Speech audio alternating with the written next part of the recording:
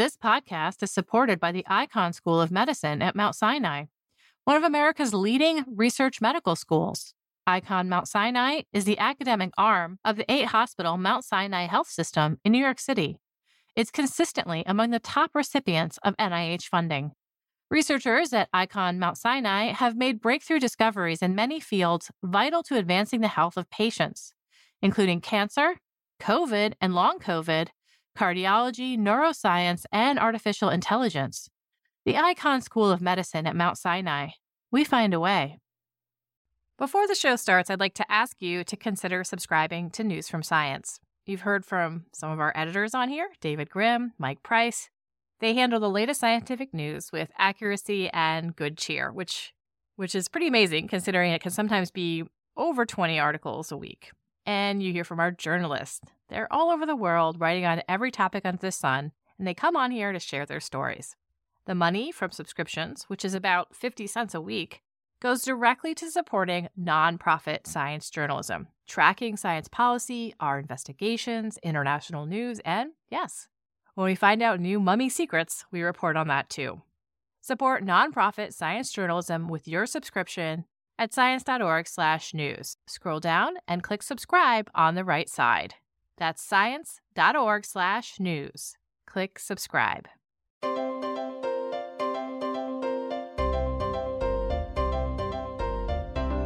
Welcome to the Science Podcast for May 22nd, 2020. I'm Joel Goldberg. First up this week, our online news editor, David Grimm, joins me to talk about reopening labs. What can scientists do to continue their work safely? Next, we have researcher Joel Podgorski. He talks with host Sarah Crespi about the global threat of arsenic in groundwater. More than 100 million people are at risk of drinking arsenic-contaminated water worldwide. This study aims to point out which places need testing. We now speak with David Grimm, online news editor at Science. His recent article navigates the treacherous waters of researchers returning to their labs and fieldwork amid the coronavirus pandemic. Even for scientists fortunate enough to resume their research, strange situations await. Greatly reduced lab teams, physical distancing and face masks, and the risk of coronavirus infection, to name a few. Hi, David. Hey, Joel. There's been plenty of talk about how and when researchers might return to their labs, and it seems that now the time has come, for some of them. Could you highlight a few major studies that have now resumed work in a sense?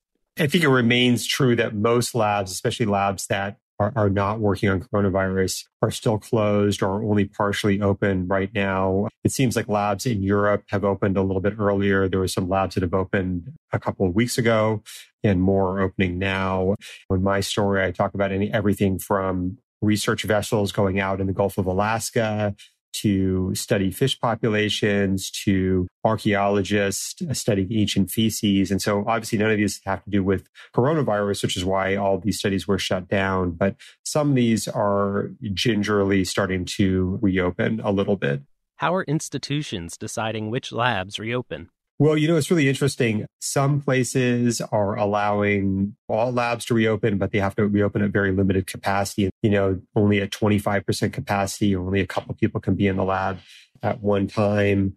In other places, universities are prioritizing critical projects. And in that case, that might be, a postdoc or grad student is only a couple months away from finishing their postdoc or their thesis, and they just need to do a couple more experiments. And so they're being allowed to come in just to finish those experiments. And some of them don't even have supervision right now. Isn't that the case? So one researcher I talked to, Anara Sistiaga, who is at the University of Copenhagen in Denmark, she's one of the ones that's studying ancient feces, and she was allowed to go back into her lab by the dean because she was so close to finishing the data that she needed to complete her postdoc. But she can't do that because the restrictions are such that she can't go in by herself. Her project actually requires somebody to supervise her. And so both of them can't be there at the same time because of the restrictions imposed by the university. So even though the dean is allowing her to go back, she can't go back because she can't do this work by herself. Even in cases where people are allowed to go back, they're not always able to go back. One thing everyone, even those outside of science, are grappling with is that business as usual is no longer a thing. What changes are being implemented in labs and fieldwork that might represent the new normal? Yeah, so the biggest thing is the physical distancing. So, and that's why the numbers have been so reduced. So you imagine if you have a lab of 20 people where everybody's kind of crowded together on these small lab benches in these tight quarters, that just can't happen right now because of the risk of transmitting coronavirus. And so what you have instead is labs being allowed to have maybe 2 or 3 people come in at the same time, and everybody's got to be in a separate room, or they at least have to be 6 feet apart. And so that's one of the big things. And also most institutions are requiring employees to wear face masks. So even if you only have a couple of people in the lab, everybody's got to wear a face mask at all times. Those seem to be the standard things that are the same regardless of the type of laboratory you're talking about. There are differences now because some labs are used to labs that deal with ancient DNA, for example. These people are wearing full protective gear all the time because they don't want to contaminate their samples. So they're already very used to wearing masks, whereas maybe physicists and astronomers who don't normally have to wear masks are now being forced to wear those full time, at least when they're in laboratory conditions.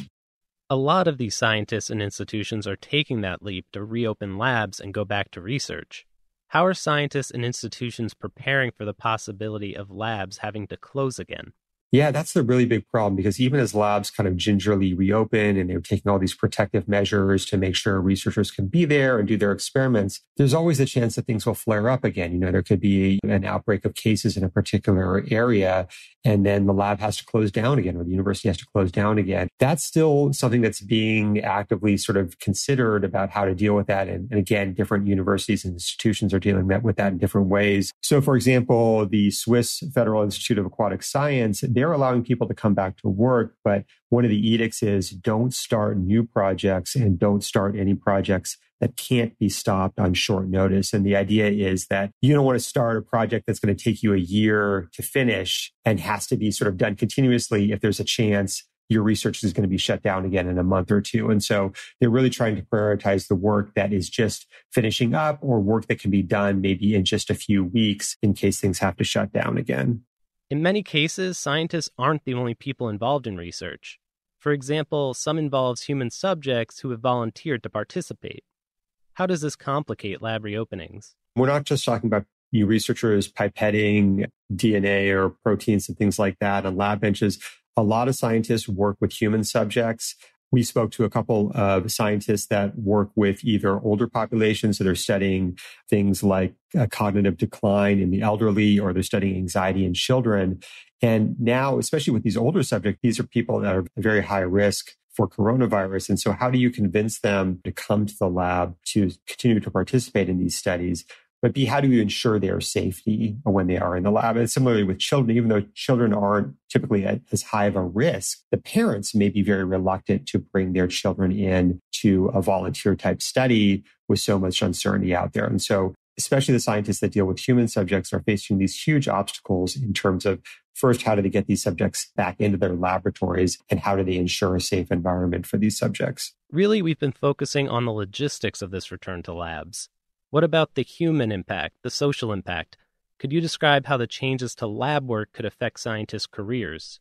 There's a lot of early career researchers that are at these really critical junctures in the career. They're about to defend their thesis. They're about to finish their postdoc so they can go out on the job market. And if they're not able to finish their experiments or go back to lab, this could really disrupt their career. And a lot of institutions are talking about things like extending the tenure clock, so that early career researchers would have an additional year to make tenure, get their experiments done. For postdocs, maybe creating some sort of bridge position between a postdoc and a professorship type position so they can remain at the university for extra time to finish their work. So there's a lot of different things being considered just because there's been so much upheaval in terms of what's happening in scientific careers, especially with the early career scientists.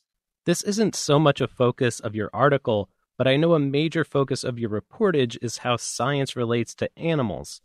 What complications are facing research that involves animal studies?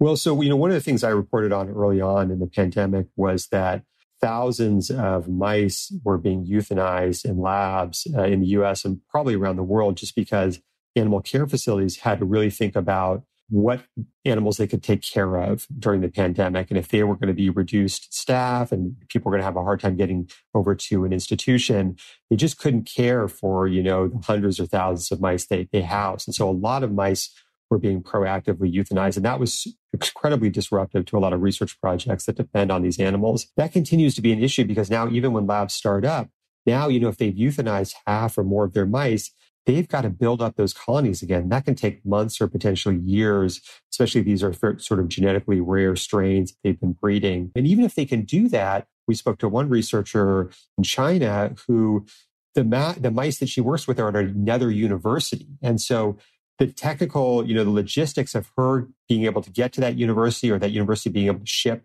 the mice over to her or send them over to her are a lot more complicated right now than they used to be. And so that means even if these animals are technically available, it's a lot harder to work on them than it was just a few months ago. Perhaps a silver lining to the changes could be the elimination of bad habits from the past. What new changes in labs and the scientific community might be beneficial and could be here to stay? Yeah, this is an interesting thing that came out of some of our interviews. People have had to, scientists, everybody has had to, but scientists as well have had to really change the way they do the day-to-day stuff. And one of the big things has been Zoom, video conferencing. And one of the upshots has been a thesis defense that typically might only have a couple dozen people there in person now all of a sudden has more than 100 people there because A, nobody has anything better to do, but B, it's a lot easier to attend these things remotely. And so there's this idea that maybe this video aspect of science, whether it's lab meetings or thesis defenses or even guest speakers coming, making it available on video might get a lot more people coming and more collaboration happening. But also you mentioned bad habits. I talked to a scientist who said in typical year, he travels 100,000 miles and he seems to be traveling like every week or every couple of weeks to go to various conferences. And not only is that exhausting, but it's bad for the environment. It's bad for carbon emissions and all this other stuff. And it's a big time suck as well. And so there's this idea that maybe we don't have to travel as much. A lot of stuff we're able to get done remotely. And would this be better for scientists to not be getting on a plane every couple of weeks to travel across the world for maybe a 2-day conference? It's the Zoom age, right? It's Zoomification. Not, it's happening to everybody, but, especially scientists are really feeling and experience that they can conduct a lot of what they do in a very different way and potentially a way that's better for them and better for the environment. We thank David Grimm, online news editor at Science. You can find a link to his article and all of Science's coronavirus coverage at sciencemag.org/podcasts. Stay tuned for an interview with Joel Podgorski on modeling the global threat of arsenic in drinking water.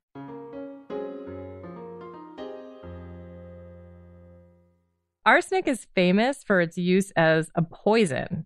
I read a quote online somewhere that said, it's the poison of kings and the king of poisons.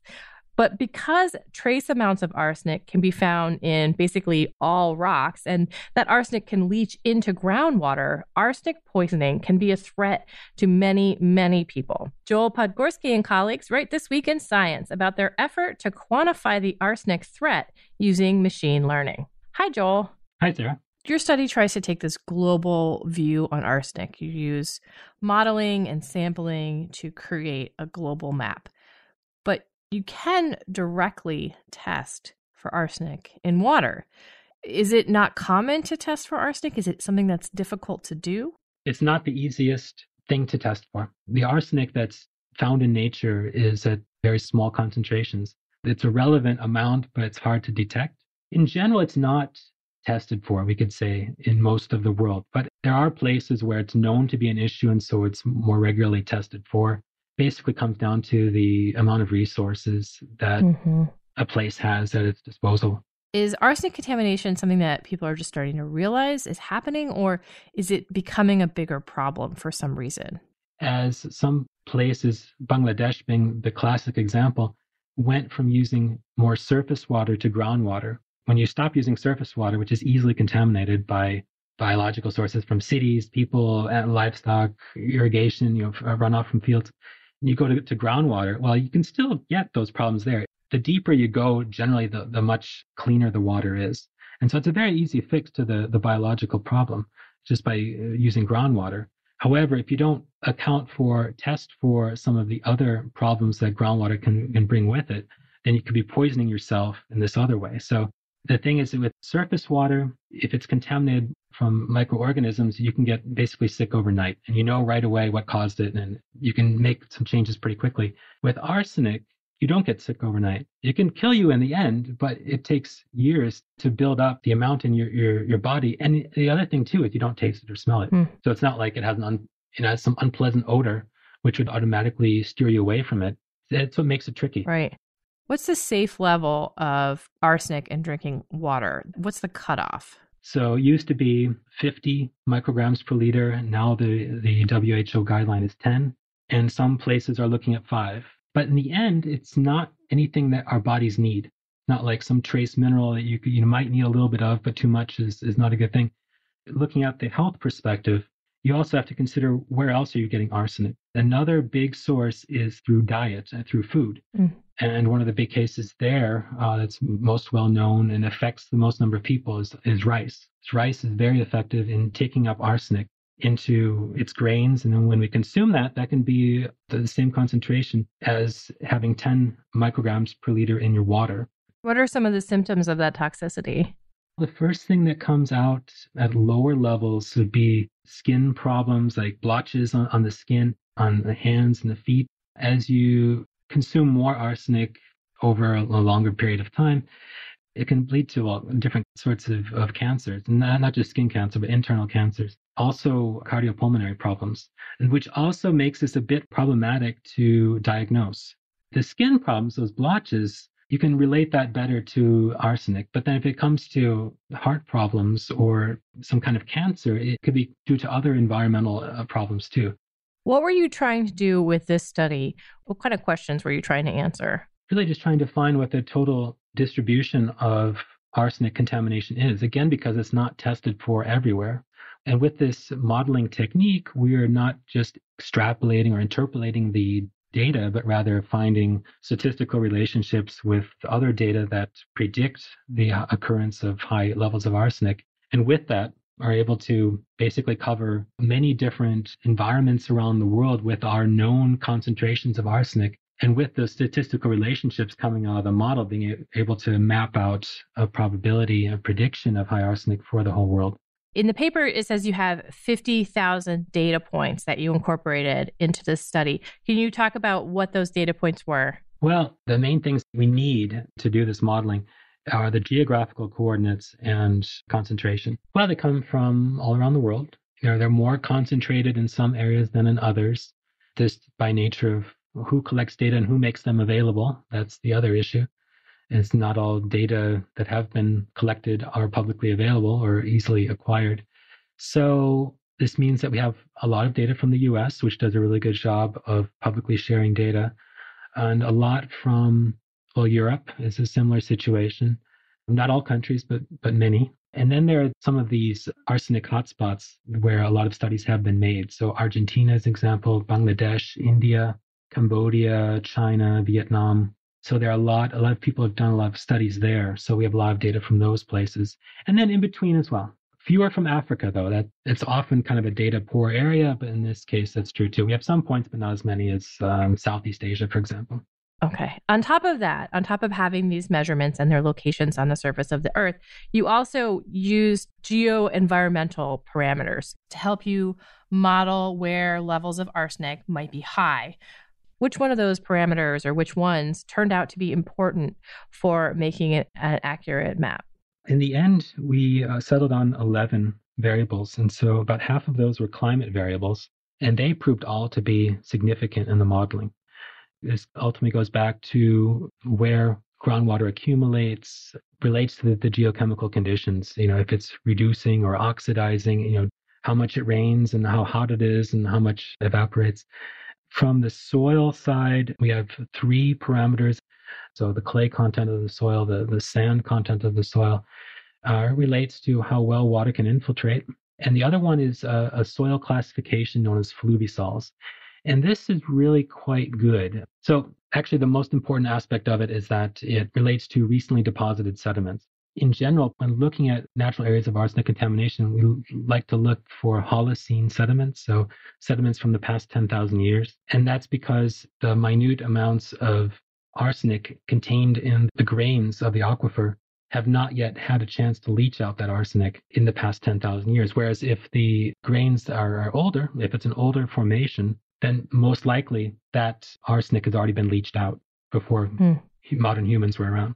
What were you able to show using this new view of arsenic threat? How does it change our understanding of where people are in danger from arsenic? Well, first of all, it highlights known areas, so that's good. It does bring to light some areas where we don't have any measurements from yet, particularly in Central Asia. So Kazakhstan, Mongolia come up with a lot of potential hotspots, Uzbekistan as well. The whole Sahel zone, just south of the Sahara in Africa, also comes up as a potentially affected area, but not as strongly as Central Asia. But the whole point of the map is to not say definitively that these areas are affected and those are not. In the end, you always have to go and test the wells there. But it's really useful for guiding where to test. You can use this sort of a map to indicate where we should go with our limited testing resources and identify wells that people have been drinking from, or maybe, new wells too, to say we should test in these areas, see if there's arsenic in it, because by our senses alone, we'll never detect it. What can you do if there's arsenic in the water from a well? There are a couple different things. So the main one, the ideal solution is to stop using that well and go to another one. The arsenic contamination is often very localized. It changes pretty quickly on a small spatial scale. Let's take a small village, for example, that has several different wells in it. It's a very good chance that if there is arsenic contamination there, that not every well is affected. It could also be that if you have you have two wells next to one another, one that's shallower has high arsenic concentrations and one that taps groundwater from a greater depth does not have the arsenic contamination. For some of the areas in Asia in particular that are highly affected by arsenic, this is often a great solution. If that doesn't work, you can filter the arsenic out of the water, but it's costly, it's not 100% effective. There are maintenance issues, so well switching is by far the better solution. Somewhere between 94 million and 220 million people are at risk of arsenic exposure from their water, a huge majority of them in Asia. Is that something that you knew going into this paper? Yes, that's not stunning, actually. Yeah. No, because I'm stunned, but yeah. No. But if you're familiar with the area, then no, it's the hot spots a lot in South and Southeast Asia where you have a lot of people living. And the other thing that's going on there, why those areas happen to be so strongly affected, is that you have the Himalayas and some other very recent still growing mountain ranges. And so it's a high rate of erosion and deposition coming off those mountains. So you have these great big thick Holocene sequences out in the plains where people live and farm and all that. And that has the arsenic in the grains still. Not that the source rocks in the Himalayas are particularly high in arsenic. They have basically an average amount of arsenic in them. But it's all that high level of erosion, the recent exposure to the environment as these mountains are being pushed upward has led to all this arsenic in the sediments in the plains washing out of those mountains. Okay. Joel Podgorski is a senior scientist in the Water Resources and Drinking Water Department at the Swiss Federal Institute of Aquatic Science and Technology. You can find a link to his paper and a related commentary piece at sciencemag.org/podcast. And that concludes this edition of the Science Podcast. If you have any comments or suggestions for the show, write to us at sciencepodcast@aaas.org. You can listen to the show on the Science website. That's sciencemag.org/podcasts. There you will find links to the research and news discussed in the episode. And of course, you can subscribe to the podcast on Overcast, Stitcher, Spotify, Pandora, Apple Podcasts, and many other places. This show was edited and produced by Sarah Crespi, with production help from Podigy, Megan Cantwell, and Joel Goldberg. Jeffrey Cook composed the music. On behalf of Science Magazine and its publisher, AAAS, thanks for joining us. Before we get to the next part of the show, I'd like you to consider subscribing to News from Science. Every week, we share stories from our news site, News from Science. Science journalists and editors kindly come on here and tell a story for our ears that they've been spending sometimes weeks or even months reporting and writing. If we were counting, our award-winning journalists publish as many as 20 stories a week, from tracking policy to investigations, international science news, and yes, when we find new secrets about mummies, we report on that too. It's an unbelievably valuable service. If you were here with us during early COVID days, You must have heard how plugged in and devoted our news team truly is. Please consider supporting nonprofit science journalism by becoming a subscriber for around 50 cents a week. To subscribe, go to science.org/news, scroll down a little bit, and click subscribe on the right side. That's science.org/news, scroll down a little bit, click subscribe on the right side.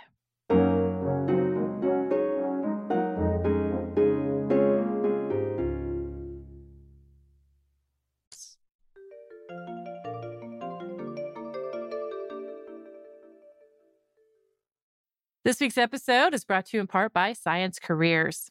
Looking for some career advice? Wondering how to get ahead or how to strike a better work-life balance? Visit our site to read how others are doing it. Use our individual development plan tool, access topic-specific article collections, or search for an exciting new job. Science Careers, produced by Science and AAAS, is a free website full of resources to help get the most out of your career. Visit sciencecareers.org today to get started.